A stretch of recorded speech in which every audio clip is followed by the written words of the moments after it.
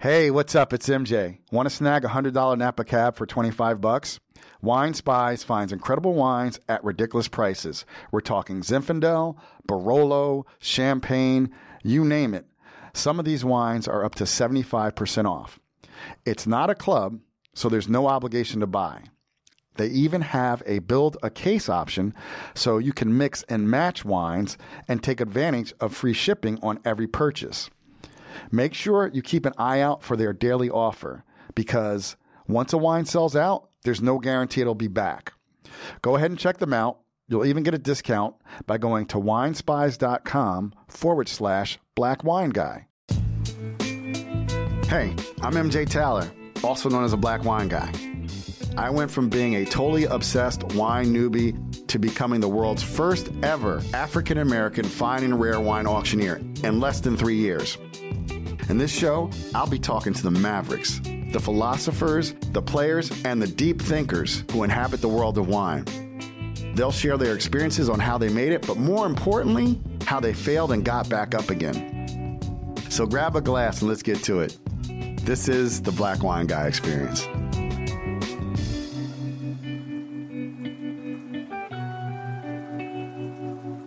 Hey, what's up, everybody? It's your boy MJ. Welcome to the Black Wine Guy Experience. My guest today is German wine lover, enthusiast, and he's a damn expert because he's been doing this for so long.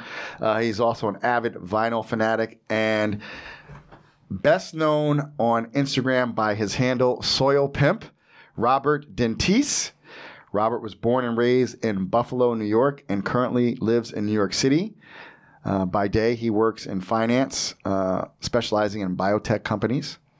When he's not toiling away during the day, financing mergers and acquisitions and changing the world through biotech, he can frequently be found with his lifelong partner, Renee Petronic, visiting the world's greatest vineyards and winemakers, especially in his beloved region of choice, Germany. He is an avid record collector that is deep in Spanish, African, Brazilian, hip-hop, jazz, and soul, and includes many emerging artists. And his wine collection is primarily focused on Germany. I read it's somewhere between 90 to 95% German wines, and it probably is easily one of the largest and deepest collections of German wines in the United States. Robert also formed Source Material with his longtime friend and cult German wine importer, Stefan Bitterolf, founder of Von Boden and Riesling Fire. Source Material is a curated wine service focused exclusively on German wine, intended to leverage their knowledge of German wines and their long-time relationships that they have formed over the years in Germany. Welcome, Robert. Is there anything else you'd like to add? Thank you, MJ. Just very happy to be here and very excited to talk about my passion of German wine, and I'm sure we'll get into some of my other passions along the way as well. So thank you for having me. Man, thank you so much for being here. Like so many of my guests, Robert and I connected through Instagram. The DM has worked well for me. Just thank you for responding. I'm sure you probably get hit up by a lot of people just because of your feed, which is phenomenal, you know, between the wine and then the music. And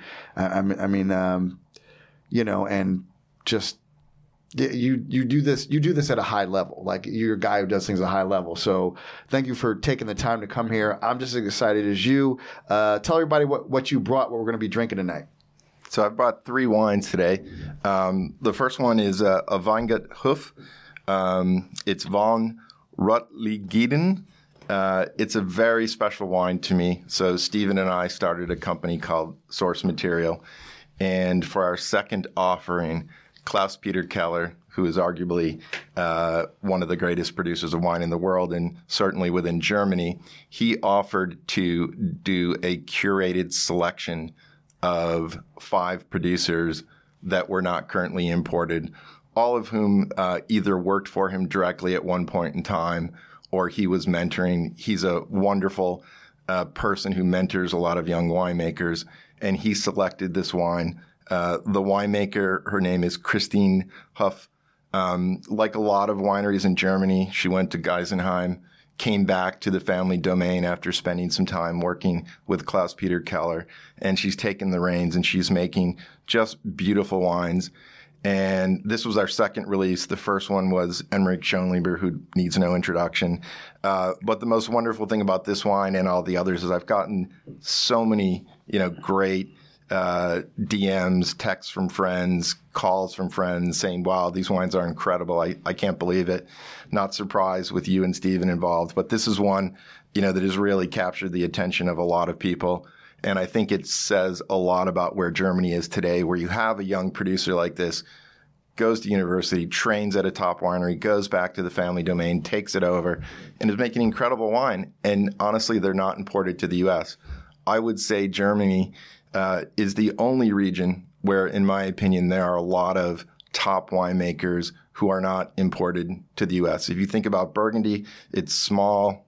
There's a lot of great Burgundy importers who are constantly in the region when we're not in a pandemic, and everyone is constantly looking for any new domain to add to their portfolio. Germany is so deep. There are so many wineries, and we'll taste this, that are making high quality wines and that are continuing to get better and better. And they're mentored by people like Klaus-Peter Keller that are not imported. So that was one of the many reasons why Steven and I, came together to form Source Material. I love it. Shall we taste it? Let's pour some wine, man. Definitely. And while you're doing that, let's start with your IG handle, Soil Pimp. You have over 18,000 followers, so it's definitely working for you. How'd you come up with that name? It's a great story, one I like to tell. So there's a Japanese funk band called Soil and Pimp Sessions. They've been around for a while. Giles Peterson plays them a lot. Giles Peterson is one of my favorite DJs. He is someone who, pre-Spotify, I would learn more about music than anyone because, working all day long in finance, it's really hard to stay up to date. So religiously every Saturday I'd watch Giles. He played this band, Soil and Pimp Sessions. And when I heard it, I'm like, Soil Pimp, that's terroir. I mean, when you talk about what a winemaker does, he is pimping the soil. And without a lot of thought, when I signed up for Instagram, I didn't want to put my name on it, for a lot of different reasons. So I'm like, okay, Soil Pimp. So I threw it up, and it's taken on a life of its own. I went to a Freddie Gibbs concert in L.A., was walking through the crowd. Everyone was screaming, Soil Pimp, Riesling Study, Riesling Study. A friend of mine who is a Japanese singer was on tour in Japan, and she ran into the band, told them the story. They actually sent a promo copy of their last record with an inscription to me. I've never met them, but because I'm a music geek and, we traffic in similar circles, I get mixed up with them a lot on Instagram. They can have it if they ever wanted it. I would be more than happy to give it to them. I'm not going to offer it up, but if they call me, they could have it. It's just taken a life of its own on. And, I get told all the time, what a great name. How did you think about it? And it really was a split second. I had remembered this band name. It made me think of wine and terroir. And so I threw it up on Instagram, and here we are. Dude, that's a great fucking story, and I don't think they're gonna. I don't think they probably love that you do that, man. They're not American. Very true. They're not gonna see the cease and desist, right, and try and steal your followers like some of them do. And they're very cool guys. Their new album, which just came out this year, is incredible. They do a Black Sabbath slowed down jazz cover that's so deep. So check out Soil and Pimp Sessions, their new album, and particularly the Black Sabbath cover.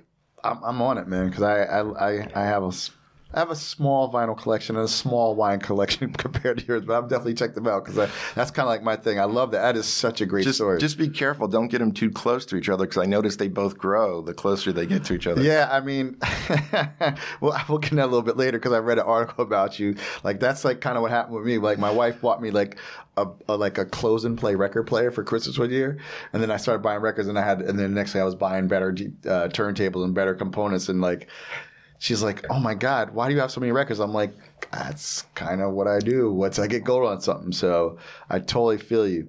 So you grew up in Buffalo, New York? Buffalo is like, it's a tough. Like probably growing up, I assume it was a tough place. It's a gritty city.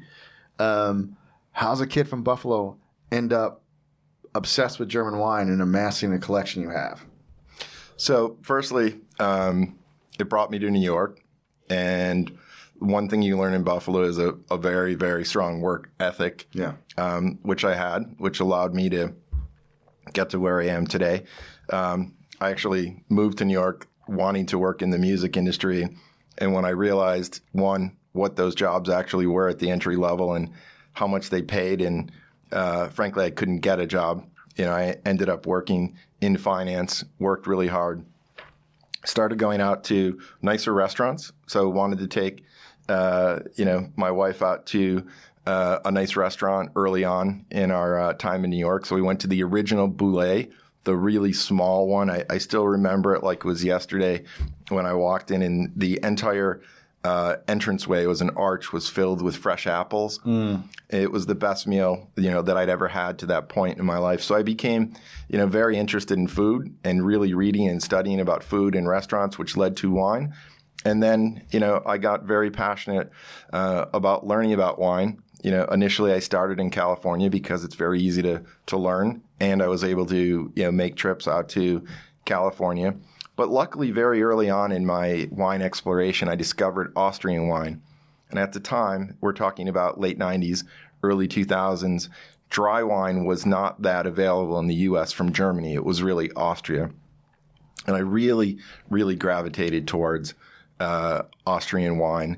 And then I started getting into German wine. And then over time, the German winemakers started focusing more and more on dry. They became more available in the U.S., and then I just eventually switched over to Germany for a lot of reasons, which I can go into in, lots of detail if you would like. Yeah, I mean, so like that late 90s, that was kind of when Gruner started becoming big. Absolutely. In the U.S. So I assume it was probably, there's obviously other grapes, but it was probably primarily Gruner initially when you were drinking Austrian. Gruner and Riesling, and because I'm a, person who likes to dig in and really learn, I went in on everything. Neuburger, Weissburgunder, Roter Veltlinger, Gruner. It saddens me today that, the group of, the current, group of wine professionals really don't have the same level of respect that those did, back in the 90s. I mean, anytime I ever went to a party with a bunch of somms or wine people, half the wines there were Gruners. Now you're lucky, if there's one, and it's probably going to be a natural skin. I'm saying, there's a shit ton of natural wines at those tasting nowadays. So. I mean, Gruner's a great grape. Austria, still is making great wines, but I think they've lost their voice in the U.S. Steven Bitteroff, who's my partner in source material, he was the biggest champion of Austrian wine when he was the Austrian and German wine buyer at Crush. And that's how we met. We bonded over our love of Austrian wine, which then spilled over into German wine. And now I focus exclusively on Germany. One, I absolutely just love the wines. I love acid. I love aromatics. I love tension in wine, and I like lower alcohol wines. And that, is pretty much what German wine is. But a couple of the other things I like about it too, as somebody who likes to work hard, research, learn everything, somewhat of a completist, I realized early on that I couldn't do that in Burgundy. I've been lucky enough to, taste the greatest Burgundy wines, but I can't have the collection that I have in Germany in Burgundy. It just wouldn't be possible. So in addition to loving the wines, I liked the fact that I could have, a collection that I felt, was representative of all of Germany. We're going to taste one of the greatest German wines ever made today. It would be the equivalent of a DRC Montrachet, but sure. I can bring it here and pour it for you. Well, thank you. One of the multitude of reasons why I love German wine, including just loving the people who make these wines and loving how they approach it. Yeah. So, like, when was your first trip to Germany? When was the first time you went there?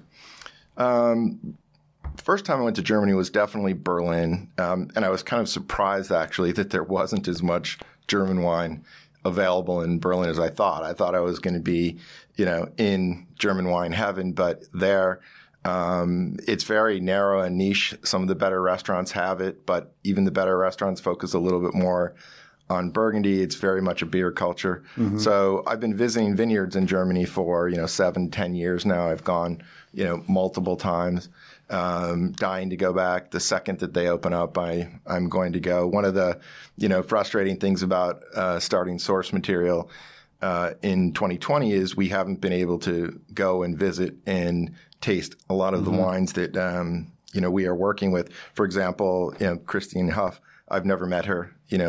We relied solely on Klaus-Peter Keller, which is not a hard thing to do. But I would love to go and meet them. We did a wonderful Zoom happy hour where we took 5 of the growers who were part of that, what we called the golden generation, the 5 growers that Klaus-Peter selected. And we had each of them talk about their domains for, 15 minutes. We had 100 people, on that Zoom. And all of these young growers, they're just unbelievably shocked at how the reception is in the United States to their wine. And they're just so thrilled, which is so meaningful to me, that we can do something for the growers who are hardworking. And, as I said earlier, that I can get so much positive feedback from, bringing in a wine like this that isn't otherwise imported. That's, I love shit like that, basically. Like, this wine's not imported, or like there's only like 5 cases of it. So thank you for bringing this.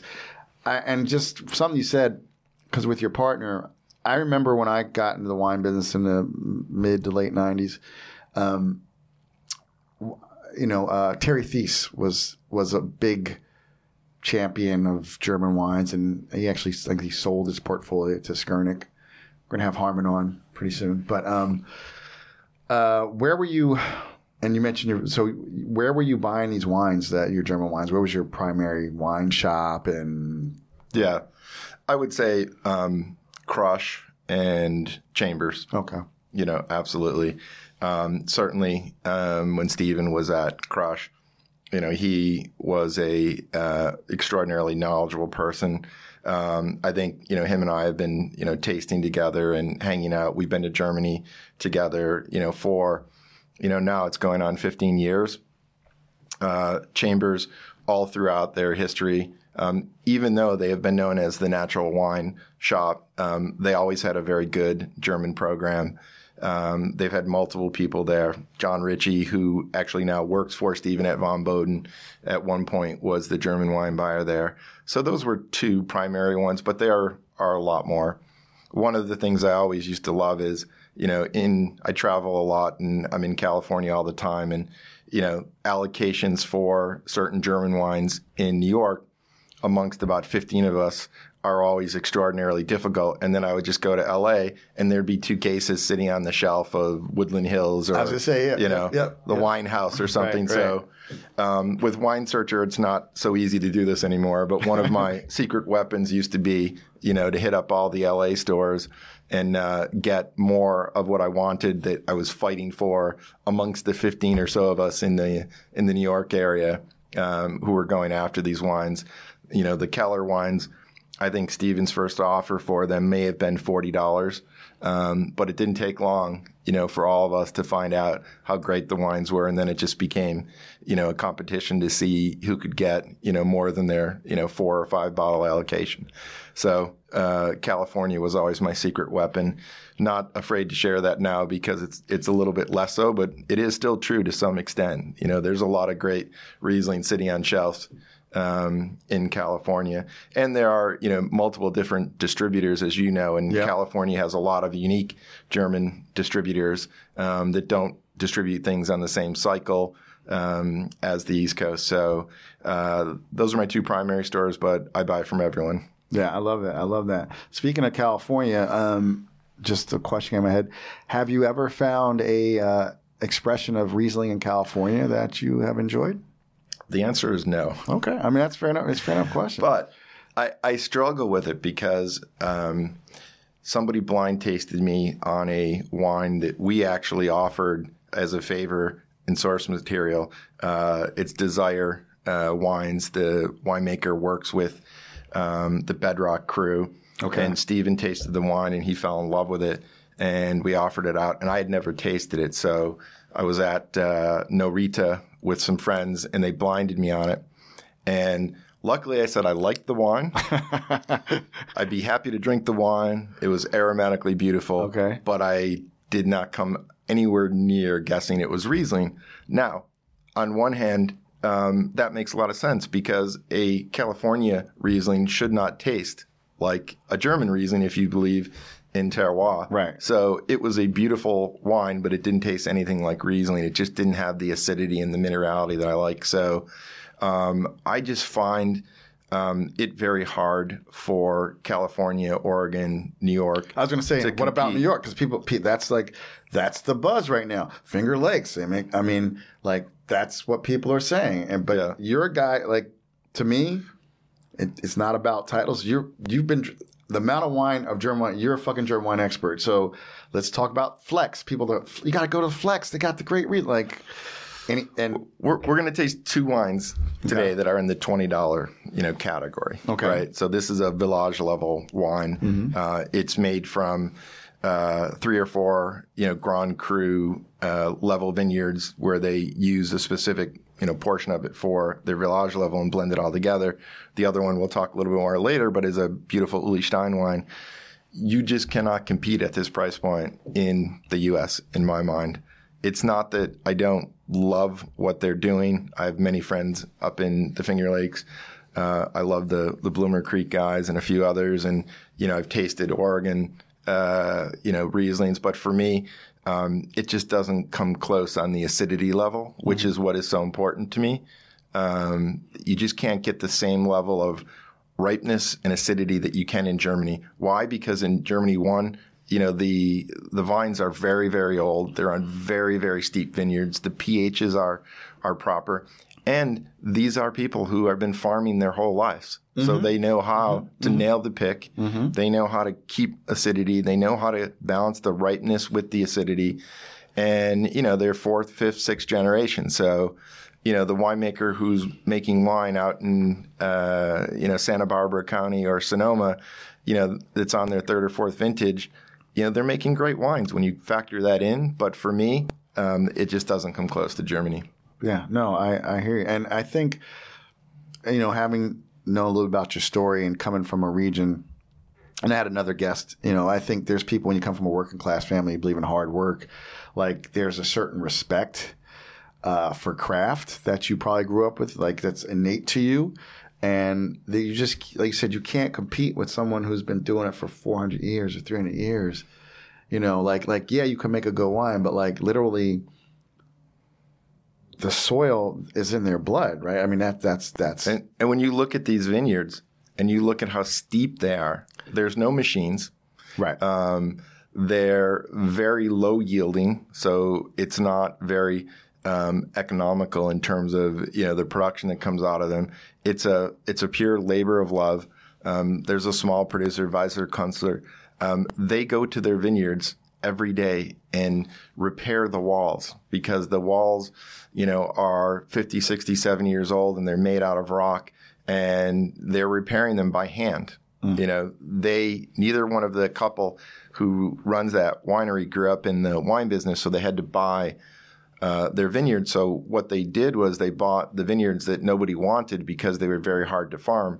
It just so happens that those are some of the greatest vineyards to make wine from because they're steep, they're low yielding, they're hard to farm, and literally they're in their vineyards every single day.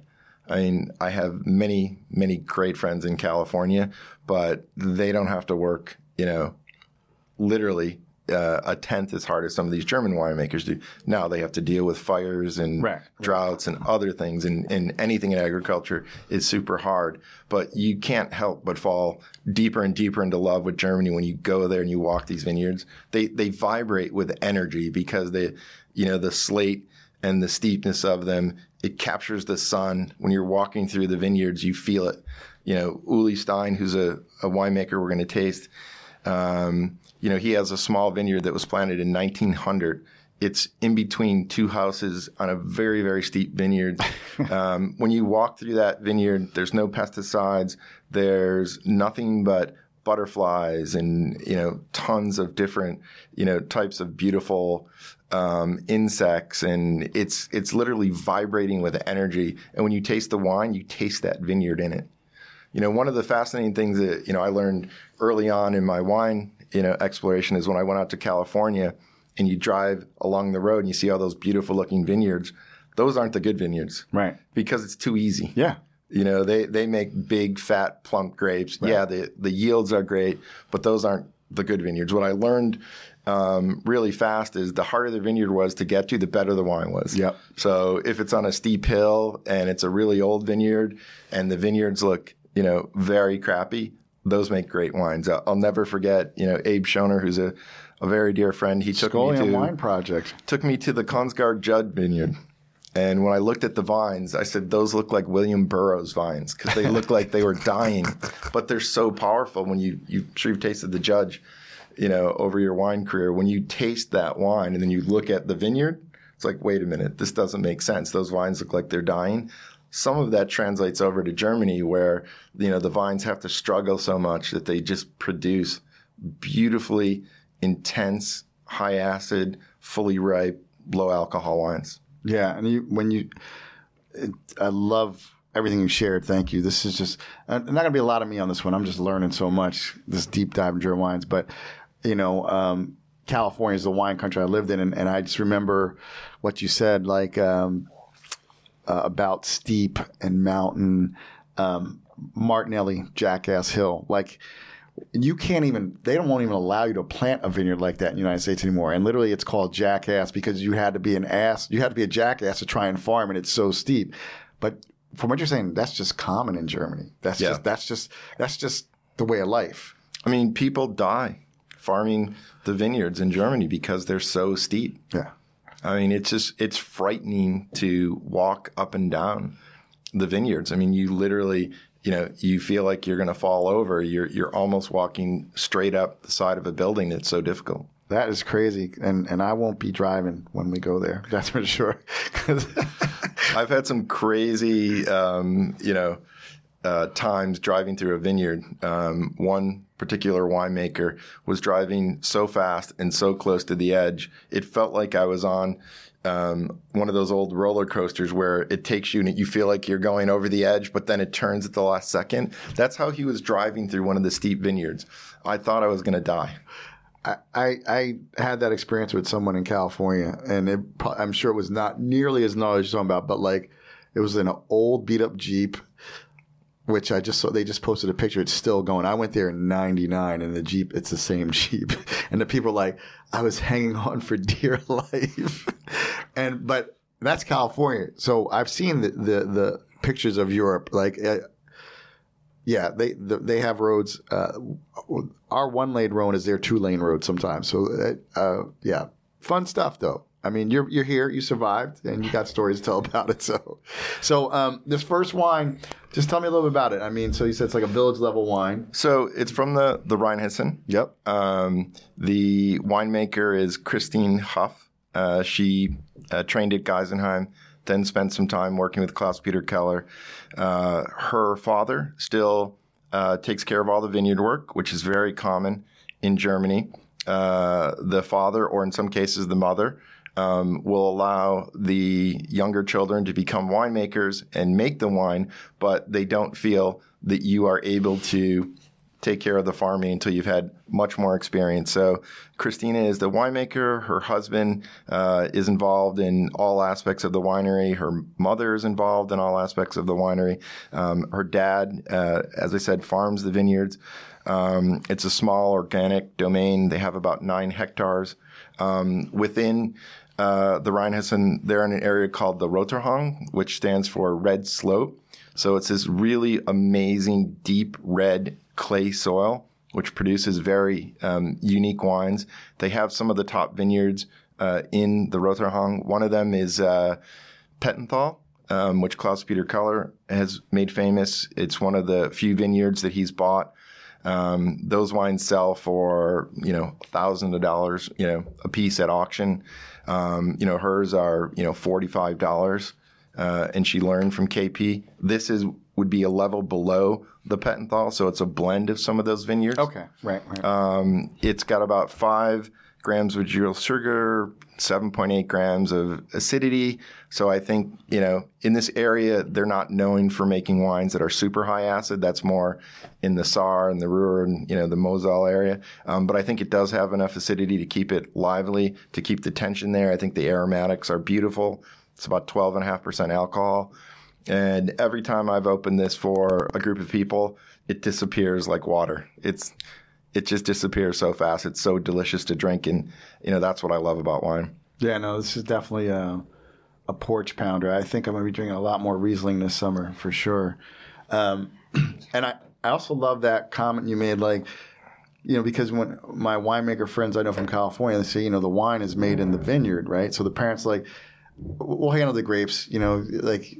If the grapes are good, you can't fuck it up. So we'll let you play around with making the wine, but we'll handle the grapes. And it's so like true. That's a philosophy for them. I think that's great. Yeah, it's the knowledge that you gain over a lifetime as a winemaker and managing vineyards. But also, I think a lot of the older generation winemakers in Germany, at least the ones that I've been exposed to, they don't like the whole selling aspect of it, the whole social media aspect of it. They don't like doing the, winemaker dinner types in the U.S. So I think it works out really well that the younger winemakers, can make the wine, they can learn about the farming, and then they can go and learn about what is important from a, marketing aspect to actually sell the wines. Yeah. Yeah. No, I think that's great. Actually, especially the way you describe it, I think it's wonderful that you have these generations working together and times are changing. And so the parents get to just keep making sure that the domain is in good shape, and then the kids can go out, they can make the wine, and they can do the IG lives and the podcasts. And, when things open up, I'm sure you'll be having some events and bringing some of these dynamic young people over. Absolutely. So, I also read something in your bio, or it was an article, Riesling study. Tell me more about Riesling study. What was that about? So I have always tagged a lot of my Instagram posts as Riesling study. And what Riesling study is to me, is the love of Riesling. So, I would go to a dinner party, bring 6 or 7 different wines, and just love to explain to people what the wines were, what was unique about them. And it could be a group of wine professionals. It could be a group of novices. It could be a group of wine geeks. I just love talking about Riesling. I love talking about German wine. So I always called it Riesling study. And then last year, before the pandemic started, Stephen Bitteroff, who founded Riesling Fire, which is the La Paule version for German wine. Got it. He did 7 years in a row, extraordinarily successful. All the top winemakers from Germany would come in, some from Alsace, and also Austria. It was predominantly German. It was a big gala, 250, 300 people. Every year there was a slightly different format. Some years he would have a lot of seminars around it. Some years just some, one-off winemaker dinners. And, his business is going gangbusters, and it's a ton of work. It's all on him. It's all nonprofit. So he decided to pause it for 2020, even before the pandemic. And I was disappointed. It's my favorite day of the year. I love Riesling Fire. So I said, okay, I'm going to do a small one. I'm going to call it Riesling Study, which is, what I have always called, my different, variations of bringing lots of bottles and cracking them. And so I called Attaboy, which is one of my favorite restaurants. And I said, hey, I'd like to buy out the restaurant on a Sunday night. Here's what I need. Give me a price, including corkage, for however many people you can hold. And here's what I'm going to do. I'm going to invite all of these people and tell them to bring, as much wine as they would like to bring. Is that okay? And they said, sure. For you, Robert, anything. I go there all the time. We're really good friends. So I did it. I advertised it on Wine Berserkers and on my Instagram. Within 3 days, it was sold out, and I had like 50 people on a waiting list. So I said, wow, this is really cool. I'm onto something. people started hitting me up. Can we do one in Trier? Can we do one in LA? Can we do one in Chicago, Boston, London, all over the world? So I immediately put another one up. My favorite pizza place now that Dom is no longer working at DeFaro's is Ops Pizza. So I called up Ops, said, here's what I want to do. Buyout, lunch Sunday. So it's a good time for you guys. Give me a price, all inclusive. And, I'll take care of it. I'll get all the people. And they said, fine. I think we had capacity for 35 people. And I put that up, sold out in 30 minutes. Damn. And I had 100 people on the wait list. And then the pandemic started. Right. So we paused them. But then, I was itching to try to get started again. And also one of the things that Stephen and I talked about is we wanted to integrate the concept of Riesling study as part of source material. So our first offering for source material was we asked Emmerich Schonleber to bottle 3 liters of Hallenberg specifically for us. So they bottled 30 of them, and that was our first offer out of the gate. So we wanted to do a small dinner to, drink the wines of Emmerich Schonleber, and we also wanted to include Schaefer Froelich and Keller and other great, dry wines. So I did a small one, 8 people at Gem Restaurant, another favorite restaurant. Chef Flynn did an incredible job. That's the young guy. Yeah. I just watched his story a couple months ago. It's an incredible story. Yeah. He's wise beyond his years. Yeah, he looks like a total old soul, man. Yeah. He really, yeah. So we had 8 people. We were way more than 6 feet apart. We had the whole entire restaurant. We were about, literally, I'm not exaggerating, 14 feet apart. We didn't really talk a lot about the food pairings. I just kind of told them what I was doing.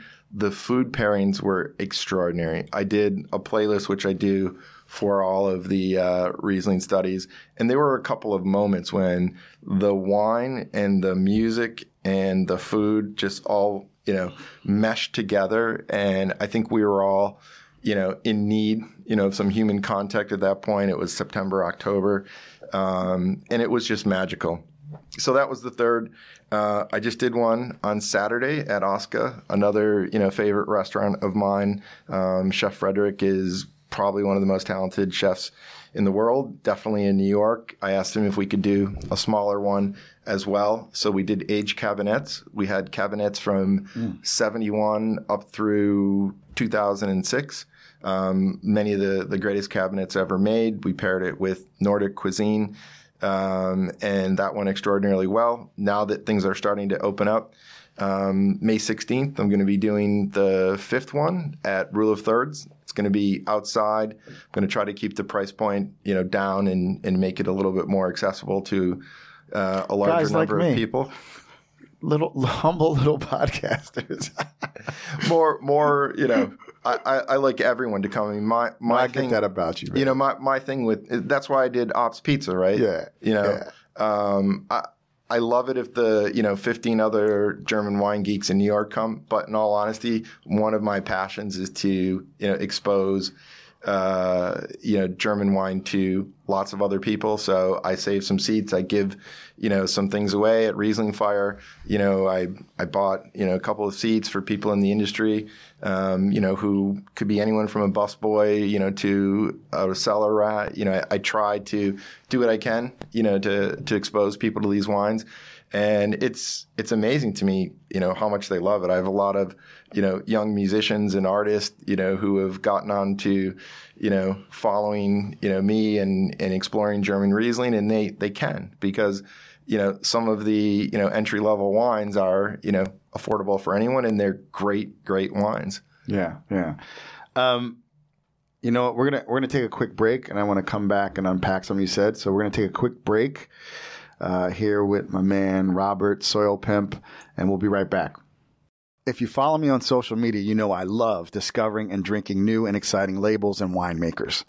The Wine Spies offer wines like Single Vineyard Tempranillo from Amador County, Single Vineyard Mount Veeder Zen from Peter Franis. If you don't know who he is, now you know. Wine Spies has been gathering intel since 2007, so these guys are really connected in the biz, and that's how they can offer so many great deals. I love their locker feature. It lets you build a case over time so you can check out with just one bottle and avoid shipping charges. They have a top-notch tasting panel, so I can rely on the wines to be great every time, which lets me play around and discover more. The spies always take care of me, so if I'm not 100% happy with a wine, they'll make it right. And just for the listeners of my show, there's a special Black Wine Guy Experience URL discount code for $10 off your first order when you sign up at winespies.com/Black Wine Guy. Okay, we're back. So, something you said earlier, there were a couple things, and I'm gonna go to something because it was a perfect segue to the notes my producer gave me. And I'm actually using I don't use a lot of notes, but she helped me do a deep dive on you, and you just there's so much to unpack here. Playlist. So we know you're a big vinyl. You love music. Talk about, you said at that last tasting, like you said, the food, the wine, and the playlist came together. Like, how'd you get into curating playlists to correspond with wine specifically? Yeah. I think that I'm just passionate about a lot of things that go into sitting down and having a great meal. Everything from the wines to the food to the music, everything to me is equally important. And, music is to me about emotion. Wine, after my, lifelong study of wine, it's really come down to emotion. I don't really care, if it's on red slate, blue slate, green slate. It's kind of cool. I used to geek out about that. But now, what I've learned after all these years, it's about emotion. Mm-hmm. And it's the same with music. I can talk about obscure things that no one's ever heard, and I can pull out records. I have one record that 5 exist in the world. But it's really about the emotion to me. So if I can get the music and the wine and the food to all be on the same note and have the same sort of emotional impact to me, that's really wonderful. And I just love people who care about that. Yeah. Right. One of the things that drives me absolutely insane about restaurants, besides poor glassware, is when they can't get the music right. It's like, if it's just going to be a drone in the background, turn it off. I hate it when, you can't hear the music playing, especially when it's something that I want to hear. Mm-hmm. So it's always frustrating for me when I'm at a restaurant and they're playing music that you either can't hear or you don't like it. It ruins the experience for me. I'll name names, but there's a restaurant in San Francisco called Saison. It's a 3 Michelin star restaurant.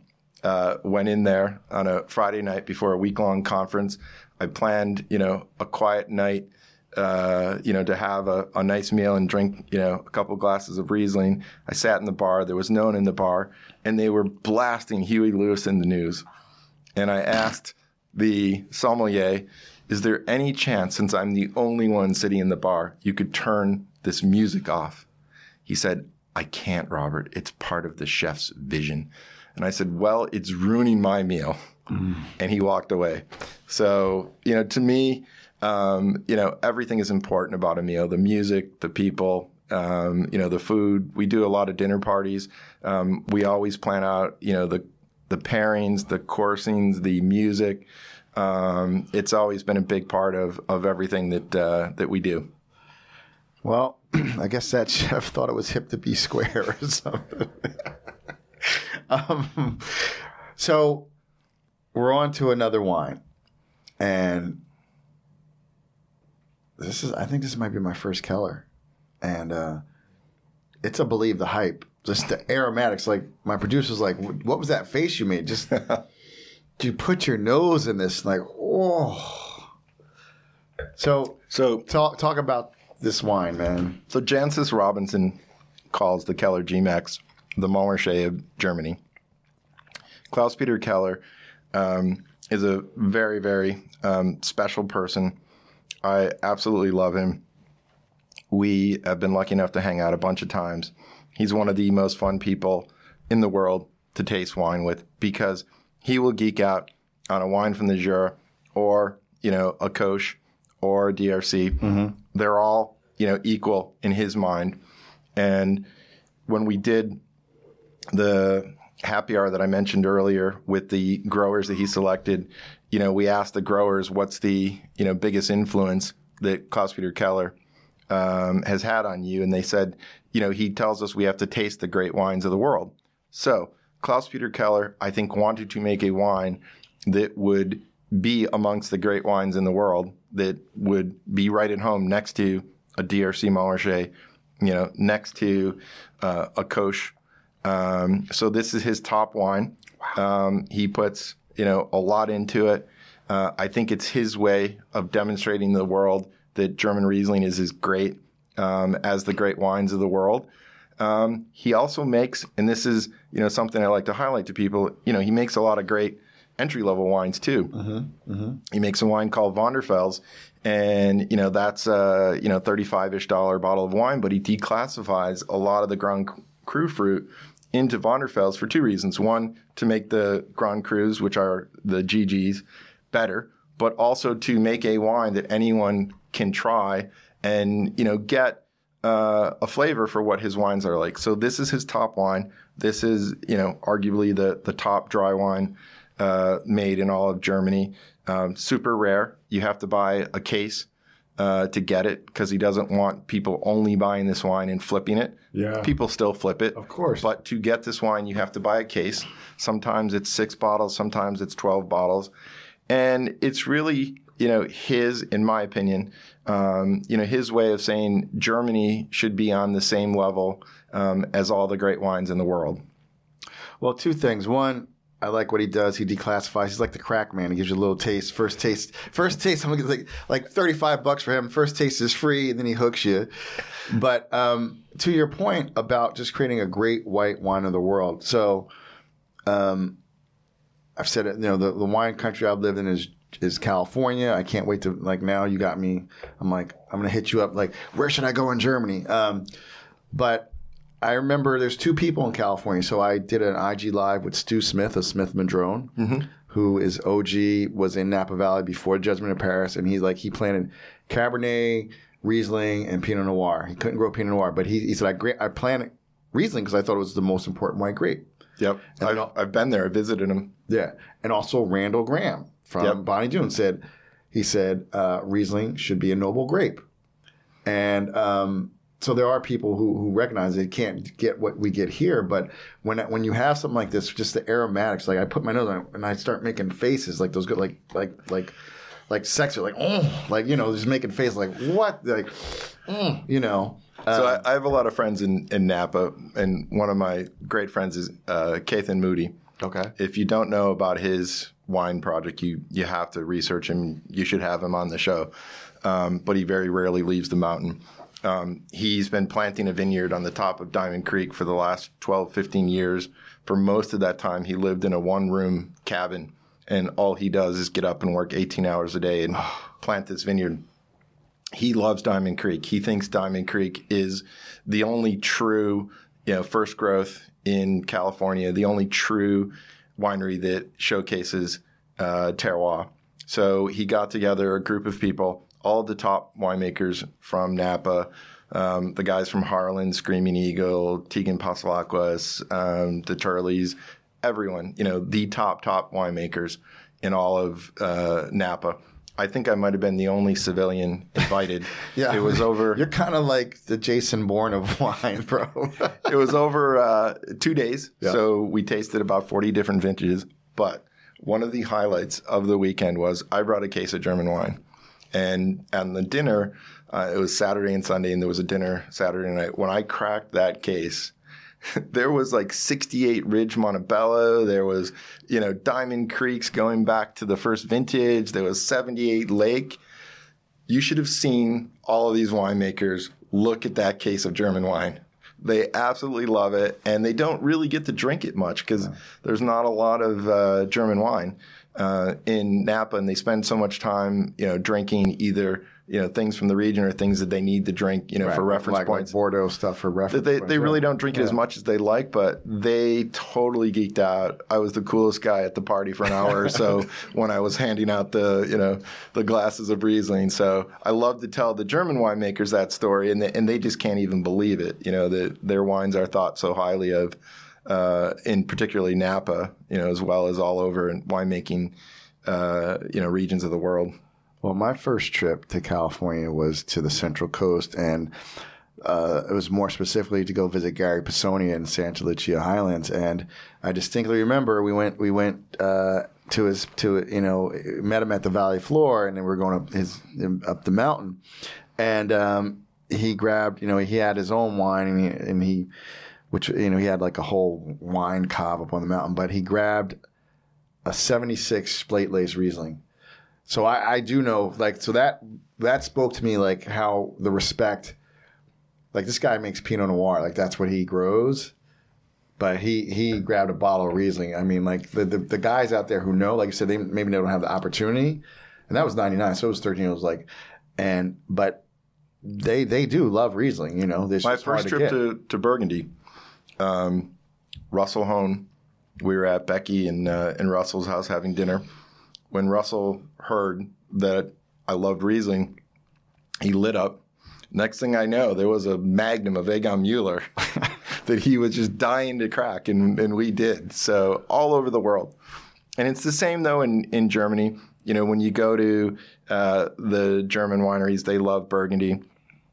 Klaus-Peter Keller, when he came to New York for the last Riesling fire, I took him to Roberta's with a bunch of other people. Steven coordinated it. I brought all Old California, 90 Diamond Creek Lake, which is not the best lake. It's a little bit on the green side, but he just loved that wine. 4 or 5 others. And, he still talks about it to this day, drinking Old Napa Cab, eating pizza at Roberta's. I mean, that's just the type of guy he is. He'd feel, equally comfortable, at a high-end, DRC or Coach dinner or, drinking Old Napa Cab at Roberta's. That's awesome, man. So there's one more thing on the music movie. So you recently posted something about German wine and Zamrock. Tell me more about that pairing. And there's probably a lot of people who don't know what Zamrock is. So what's Zamrock and how'd that pairing come together? Sure.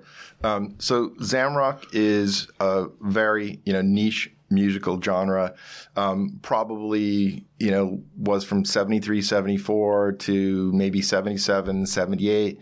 As I understand it, in Zambia, the person who was the president decided that there should only be Zambian music played on the radio. I think it was something like 90%. So there was funding for all of these local bands to play and record, and they were all influenced by what was contemporary at the time. So a lot of English rock, a lot of U.S. rock, Jimi Hendrix. They were also influenced by funk, James Brown. But then they took it and they blended it with their own music and their own African rhythms. And the sad thing is that the records didn't really make it out of the country, and it was a very short period of time. And a lot of those musicians died in the 80s, mostly because of AIDS. And the records that were in the country were just trashed. So Ethan Alapant from Now Again Records, he's been, the leading person to, go out and find all these records, find what he could, put out reissues. And I became aware of the genre through him. And when I listened to this music, it just blew my mind. The funny thing is every song that you listen to, you think of something that it reminds you of. There's one song on the album that was part of the collaboration, which is the piece. It sounds like REM, but it was done in 1973. Wow. But you listen to something else and you're like, oh, this sounds a little bit like Black Sabbath, but it's still unique. It sounds, completely, Zambian.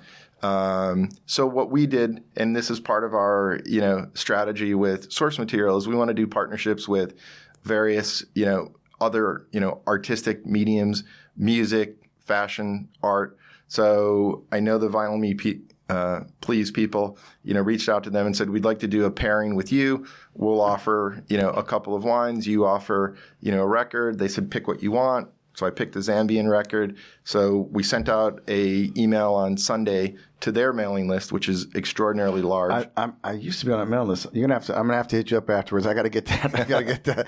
I got that. My wife gave me that as a gift. Finally, please subscription. So I'm gonna have to get that one. That's a fantastic company. Yeah. So they sent it out to their mailing list on Sunday.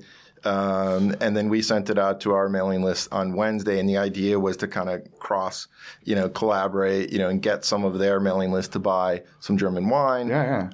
Get some of our mailing list to buy some of, one of their records. And there's a thread, between the two that I think only I could think of, right? It's a geeky sort of niche area. One of the wines we offered was from Joachim Boyer, who's in Swabia. So it's not even the Mosel or the Rheinhessen. It's a very geeky, obscure area. And then Zamrock. And the thing that to me, which is similar, is that it's for people who really want to geek out, really want to research, really want to learn about something that's not force-fed to them, in the top 40 or, wherever else you learn about music today or learn about wine. So even though on the surface, what the heck does Zamrock and German wine have in common? But to me, it was for the collector, the person who knows everything about music, who wants to learn about, a geeky, obscure area of wine. So that was kind of the thought behind it. It worked out okay. There's complexities with, wine laws, as you know. We couldn't do it in one click. It had to be one place for the wine, one place for the record. But when I stepped back and thought about it after we kind of looked at how it did, I'm like, we must be nuts. Offering, German wine and Zamrock, where you have to click, two different, sources to buy them. I was joking with Steve, and I'm like, the sociologist in me wants to do a Beyonce Pinot Gris, offering just to see what the reaction would be. Because I think sell it in 5 minutes. And Steven's great about this stuff. He loves the more, geeky, the more obscure. But I think when you're so deep into it, you tend to forget, what were we thinking? But that's what we want to do, and that's why we love German wine. That's why we, love wines like this. It's a good segue actually into, the last wine that I brought. But it worked out well. Let's pause. Let's have a little bit more of that Keller. It's so damn good. Can I have some of that Keller? But yeah, I think what you said, but I think what you're doing though, it's curated. And what's nice about curation is, you're going to really find your tribe, right? These aren't people who are trendy. These are people who are looking for a certain, and so for me, I do studies of internet marketing. You don't want to make 2 clicks, but someone who's going to be interested is 2 clicks isn't going to throw them off. And they're like, God damn it. Yeah, and the thing I've learned about German wine is I've heard all throughout, my wine, collecting and drinking career that German wine's a tough category. And I turned so many people onto it. And I now have so many people who follow me just to learn about German wine. And now that for the first time in my life I'm ever, technically in the wine business, it's not hard to sell German wine. You just have to be passionate about it. In my day job, in some of the pharma companies that I cover, there's a term called promotionally sensitive. Mm-hmm. German wine is promotionally sensitive. You have to be a little bit passionate about it, and you have to, sell it a little bit. And once you do that, and then people understand how great it is, you have them hooked. Your Instagram is gangster. Let's be honest. 18,000 people. Thank you. Without your name. That's like gangster. And you're right. They're tuning in to learn. And thank you.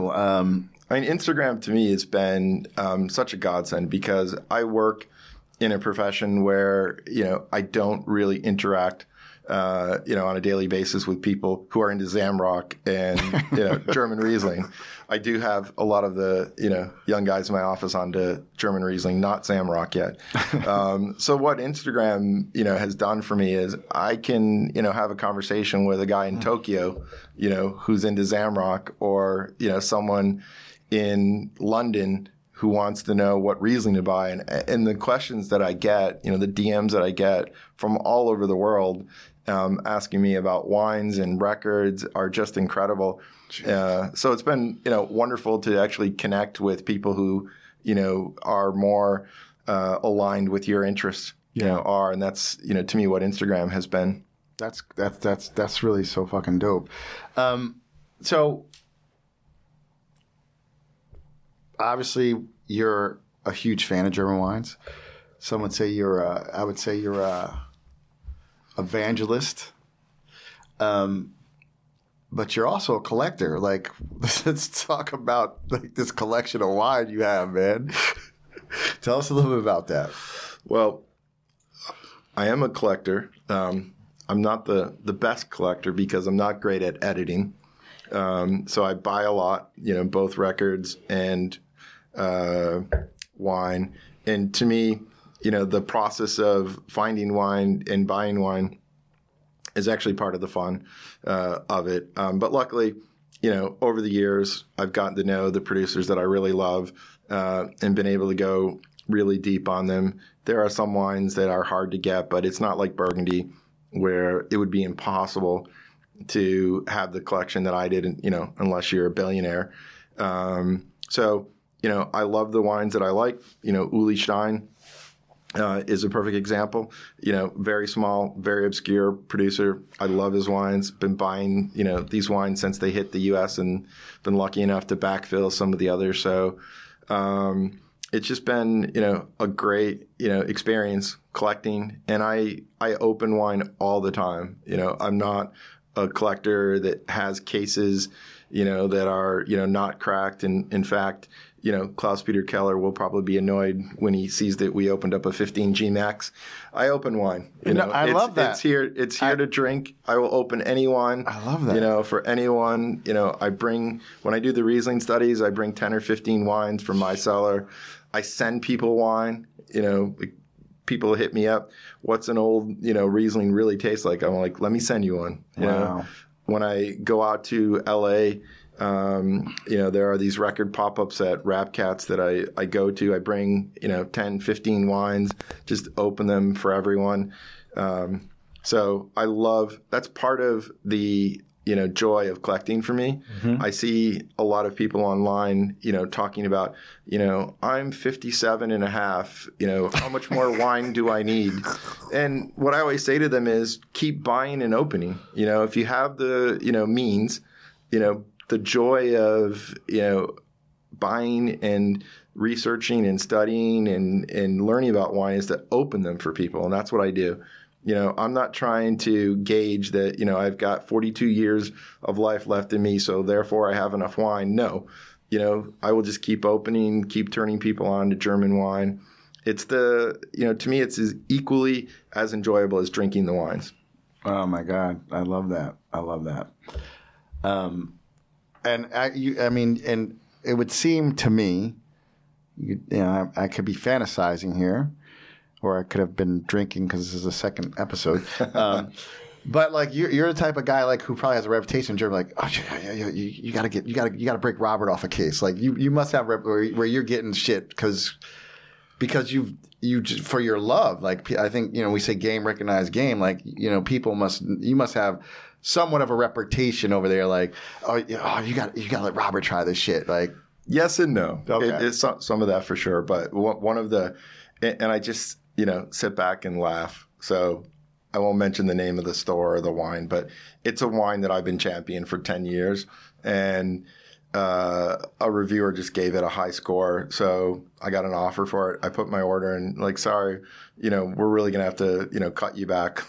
And I'm like, nobody even knew about this wine. Like, bitch, I've been talking about this shit for 10 years. You gonna cut back my fucking allocation? Are you out your motherfucking mind? That's what I would say. But. Yeah. Until I've been Instagramming it for, literally 5 years. So I just laugh about it. I mean, the good thing is that I've got enough wine and there's enough great wine out there that I don't get too fussed about it. But it is kind of funny that I feel like I have contributed to making a lot of wines that I love much, much harder to get. I know I say that all the time. Like I pump up certain producers. I'm like, I don't know why I'm telling you shit, but this is like it's under the radar. You're not listening to me. it's only going to make it harder for me to get this shit. But like, like you said, like early on in the conversation, you're helping sustain domains. You're helping. Yeah, the growers are just such wonderful people. If I can help them, and I can make their wines more well known, and I can help them sell some wine, whatever little bit I can do is so gratifying. And to turn, really good people onto it, that makes me happy. The Zamrock Riesling offer that we did, some guy that I have no idea, who he is, hit me up on Instagram and said, my mom just bought a pack. And I'm like, all right, I'm happy. Right. My work here's done. Someone's mom now has a, Zamrock album and 2 great bottles of Riesling. So, that made my day. It's not a fucking story you hear every day in the wine business. I mean, that's fucking awesome. Yeah. So, oh my God, this Keller wine is. I mean, the intensity of it. I mean, I think, you can see, and this is way too young. I will admit it. Of course, but I'm not going to deny that it's not great. Yeah. But this, next to the great wines of the world that we've been talking about would be right at home. It's got the intensity. It's got, all of the, exotic fruits, acidity, the ripeness, everything, the structure. You can see that this wine will evolve for 50 years. Yeah, and the word that I love that comes to mind, particularly with great white wines for me, is tension. Just everything is just it's my number one favorite thing. Yeah, it's just like everything's just like it's just an energy and it's holding on, but it's all harmonious. But they're all the notes are expressing themselves at the highest level, and you really get that. I mean, yeah, this is one of the greatest white wines in the world, without a doubt. I've been fortunate because I worked at a place. I worked at Acker, did auctions, so I've tasted a lot of those white and even John, who was on the show, he drinks a ton of Keller. He drinks a ton of Riesling right now. Michael Skurnick drinks a ton of Riesling. Like, people who like white wine drink a ton of fucking Riesling because, one, it's just a value play. It's just an incredible value play. You're getting that Grand Cru white Burgundy. That is absolutely true, but I hate it because people lead with that. The great thing about, the Keller GMAX is that if you just sat down with a group of high-end collectors who were drinking, Grand Cru Burgundy and put this alongside of it, they would love it and they would want it. Yeah, it would fuck them up. This type of wine. And it's absolutely true that German wine's a great value, no question. But I also hate that, some wine professionals lead with that. Well, totally. I mean, the same thing. I talk about this with Spanish wines, right? Like wines from Spain that compete with First Rose Bordeaux are a steal. Yeah. Because of where they're from. It's still Spain, So that being said, oh my God, I don't want to finish this Keller. We got one more wine to go through here. But I mean, literally, just fucking stone fruit for days. It's got the signature. The finish is so persistent. Yep. You're going to taste this tomorrow. And this is after you were drinking, Zin, so it's cleared out your palate. Exactly, it is totally cleaned my palate. You're gonna taste it tomorrow. Oh my God! I mean that's the earmark of a really great wine when you can taste it the next day. Yeah, dude, that might be the best fucking quote to come out of this show so far. And who we've had on here, but like, wow, no one is the hallmark that you could taste. And I feel you, brother. Like, this is one, like, this is wines where, like, I would finish this bottle and I would keep the bottle around, and like on date, I'd be sticking my nose in the bottle and it would just and sniff all the way down the bottle. Like, oh my God, it's so good. You know? I agree. Yeah. No, I get that. This is a transformative experience I'm having on the Black Wine Guy Experience.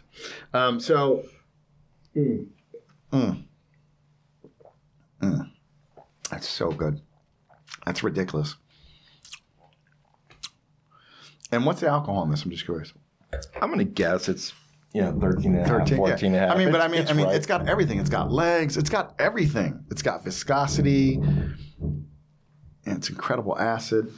It says 13 on the label, but it's somewhere in the 13. The 14 would be my guess. Yeah. So we talked about this earlier, but I want to talk a little bit more about source material because it got hit a hiccup because of the pandemic.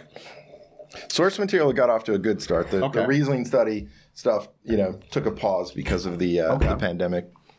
Source material is going extraordinarily well. So it's Steven Bitteroff, who is the founder of Von Boden, which is one of the best German wine import companies. He's also the founder of Riesling Fire. What we wanted to do is there's a lot of producers that are a little bit too small for Von Boden. There are specific bottlings that Steven would like to do occasionally that don't fit into the normal, distribution channel. And then we wanted to do collaboration, type things and events like Riesling Study to get more and more people into German wine. So our first offering, we went to Emmerich Schonleber. As you guys can tell, I love Klaus-Peter Keller, but Emmerich Schonleber is right up there with KP. And he's not as well known as he should be in the U.S. I mean, when people who I turn on to Keller freak out and I tell them, here's the good news. The wines aren't as expensive as you think they are, but you can't find them. So let me turn you on to the other part of the trilogy, which would be Emmerich Schonleber would be, one of the other top 3 or 4 German producers. So Steven asked Frank Schonleber if he could bottle 3 liters of Hollenberg for us in 2019. He did. Just happened to be a little bit lucky. I think it's the dry wine of the vintage. If you look at every single review out there, if you look at all of the wines, it's in the top 2 or 3 without a doubt. So we bottled 33 liters. So so these are 3-liter bottles. Yeah, 3 liters. Okay. Only for us. Sold out, extraordinarily quickly. The second offering, we did the Keller 6-pack, which were 5 curated growers that Klaus-Peter Keller picked specifically for us. We've gotten enormously, great feedback from those. We also asked another producer, Wausenhaus, to make 3 liters of their wine. If you don't know Wausenhaus and you're a Burgundy fan, they are absolutely the best Pinots, made in Germany and will compete with Burgundy head to head. And then we've done a lot of other, interesting offers. We did a library offering from Prüm that Katarina and Steven selected the wine specifically. Katarina wrote a nice letter. We have released a couple of smaller producers that haven't been, imported in the U.S. Daniel Twardowski. He is a wine broker by day, winemaker by night. He gets his barrels from DRC. He's making Pinot Noir in the Mosel. Even within Germany, these wines are, talked about in, sort of hushed, tones. Not many people have tried them.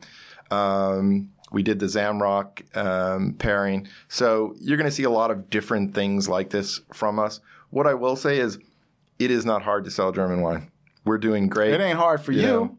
I mean, and you said this before. It's like, when you have a passion for something, and you said the energy that comes through, like I'm like, shit, like I was going to do this deep dive on Australian wines this year, but now like I'm going to do Australian. I'm like, and you're talking about these Pinot Noirs and what are we drinking now? Because this is just. So this is Uli Stein 2019 Weihwasser, which stands for holy water. Uli Stein is a rebel winemaker who's been, making wine from these old steep vineyards in the lower Mosel since the 80s. He's really fought to keep these vineyards alive. He makes incredible wines. I actually had this wine New Year's Eve, midnight, with incredible, firework display at a club in Ghana. And it was, I'm sorry, mind-blowing. Who the fuck is this guy? So, I love you, man. Like, it's fireworks. I was like, okay, he's probably got some 6-pad in New York City, in Ghana. In Ghana. So I'm gonna shut up. I want to hear the rest of the story. It's an amazing story. So my wife and I love to travel, and obviously there are very few places that we can travel because of the COVID restrictions. One of the places in the world that has very low COVID and you're allowed to travel with, a negative COVID test is Western Africa and Ghana in particular. So two friends of ours have been trying to get us to go for New Year's Eve the last few years. And Ghana is like the hotspot for New Year's Eve. So you have to book like 9 months in advance. And I never know what I'm doing, for the next 2 weeks, let alone 9 months. This year we were able to book, 4 or 5 weeks out. So we did. But I'm like, what am I going to do for wine? I can't, survive, a week in Ghana without Riesling. And evidently you're allowed to bring in 1.5 bottles. So I decided I'm going to bring a case. I have this cool wine case that I use when we go out, travel around the world and go to shows and things. So I said, I'm going to fill it with, a bunch of wine, that if I have to lose it, it's not the end of the world. Right. So I put a bunch of $20 to $30 Rieslings, in a case. My wife said, you're never going to get there. And I said, look, either I'm going to get 2 or 3 bottles in, or I'm going to pay some stupid, duty, or I'm going to lose it all, or I'm going to get it all in. So we get to Ghana. We get our second COVID test, which you had to do in the airport. It took forever for my wine case to come out because they treated it like some special, breakable. So they didn't even put it on the belt. My wine case comes out. Roll up to, the last stage where they ask you if you have anything to declare. The guy says, what's in that box? I said, wine. He said, go ahead. So walk right through the case of German wine. So my friend Q, who is royalty or, a VIP in Ghana, every club we went, we walked in with wine. Oh, we had to buy a bottle. Right. Not because we needed to buy a bottle to get in the club, to get ice. Yeah. So we were buying bottles of Monkey 47 gin so I could get the ice to stick the Riesling in. So this bottle of wine, New Year's Eve, the most beautiful fireworks I've ever seen. I'm drinking this wine and I'm like, I just can't believe how great it is. I mean, not only is it a great wine, not only do I know the winemaker, I've visited him many times. Not only is it incredible to be drinking it here in Ghana next to the water in a club with beautiful fireworks, but I got it in and I wouldn't want to be drinking any other wine in the world. And it's one of my favorite wines, from the last 6 to 12 months. His Uli Stein's collection of 2019s are just incredible. He doesn't have any children, so he hired a guy by the name of Phil Lardeau to be his number 2. And I think, Phil will eventually take over the winery. And Phil has really, improved the wines even more. They were great before, but I think he's, put a little bit of, energy into the winemaking program and, has newer ideas and you can taste it.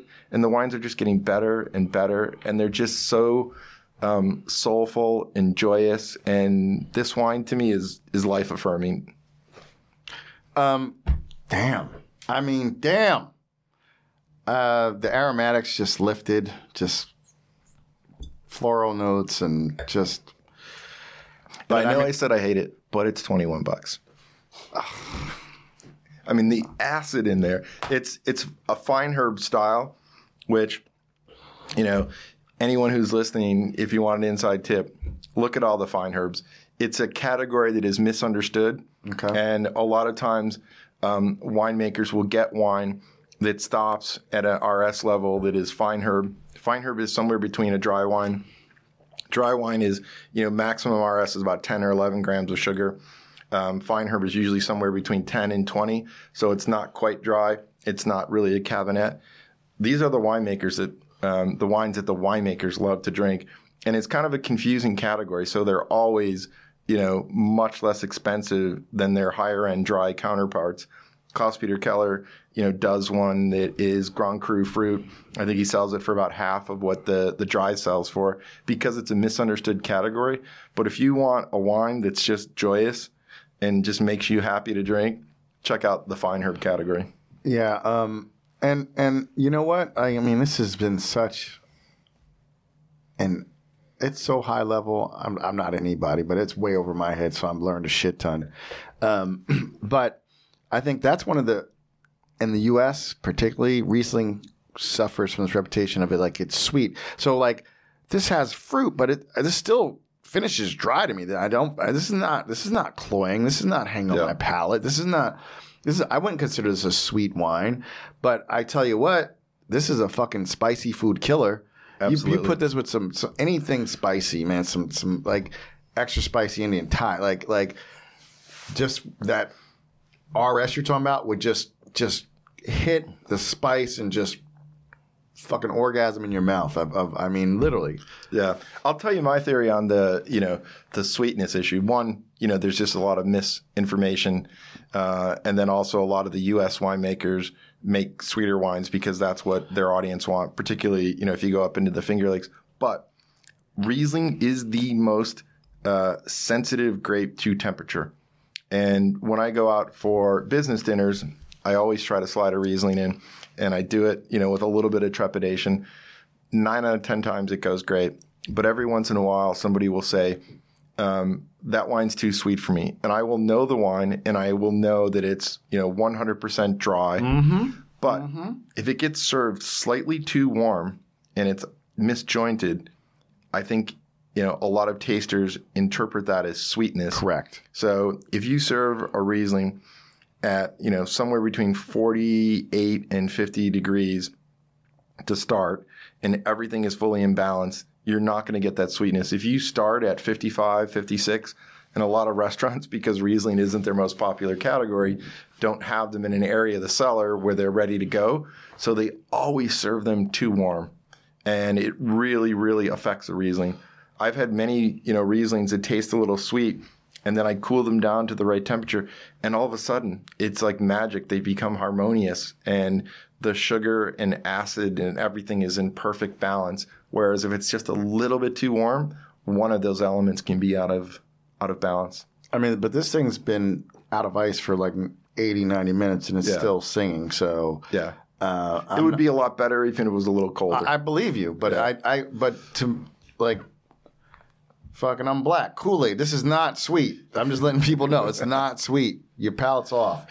But talking about being sensitive to temperature, something I was thinking about that, and I just held the question because I've just been so enthralled just in what you're sharing is, what have your friends, winemakers like a Keller and all these people, how has climate change, how is it affecting German wines? How's it affecting German wines? Yeah, I think it's been blown out of proportion a little bit. Okay. Climate change is clearly a major issue. However, as we talked about earlier in the conversation, these are people who are in the vineyards every day. Klaus-Peter Keller is one of the most famous people in the world of wine, and he is in his vineyard every day. So they are dealing with it, through farming. And they're looking for different sites. They're looking for different ways to manage the crops. And, they're fastidious people. So it's affecting it. I would say net, climate change for Germany is great. Some of the Moselle winemakers who 10 years ago made some pretty, in my opinion, non-interesting dry wines are making great dry wines. Some of the Pinots in riper areas are, I think, great.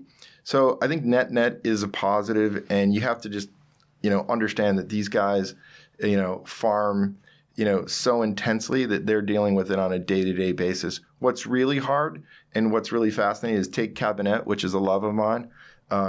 It's very hard to make an old school Cabernet, something that you would get in the 70s. Similarly to Napa, it's very hard to make a 70s style Napa cab. You have to go and find the right site. A few years ago at Riesling Fire, Egon Mueller was saying that, the irony is that it cost him more money to make a true Cabernet than it does to make an Auslese, even though, the market value of those wines are dramatically different because you have to find the right site. You have to spend more time on the farming. So certain categories it's going to affect, but net, it's a huge positive. And, I will take winemakers who live in the vineyard and, have faith that they're going to figure out ways to deal with it. I certainly don't find any, lack of acidity in all the wines I drink, due to global warming. Yeah, no, for sure. So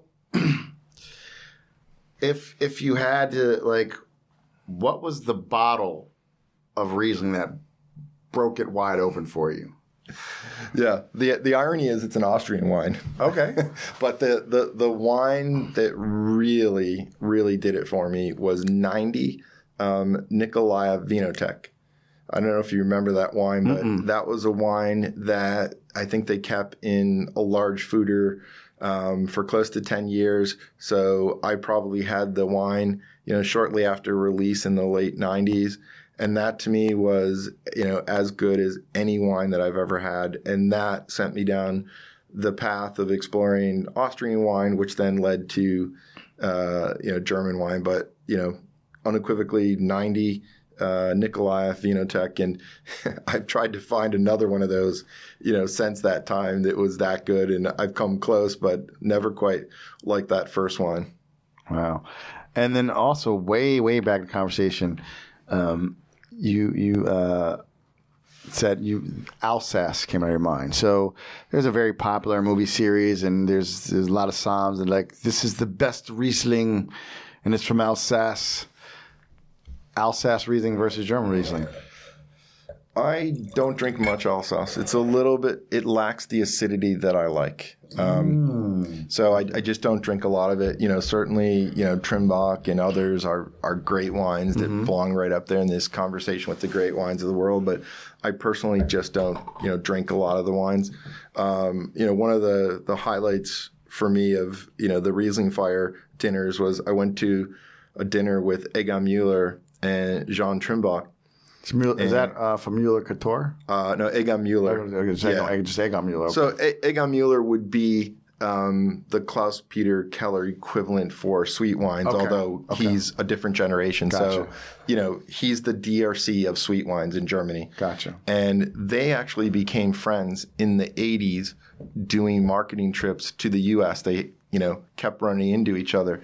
And what was so profound is that both of their fathers, because of obviously, the history of Germany and France, never allowed them to drink wines from the other region. Right. So Egon Müller's father did not drink, Alsace wines, and, similarly the other way.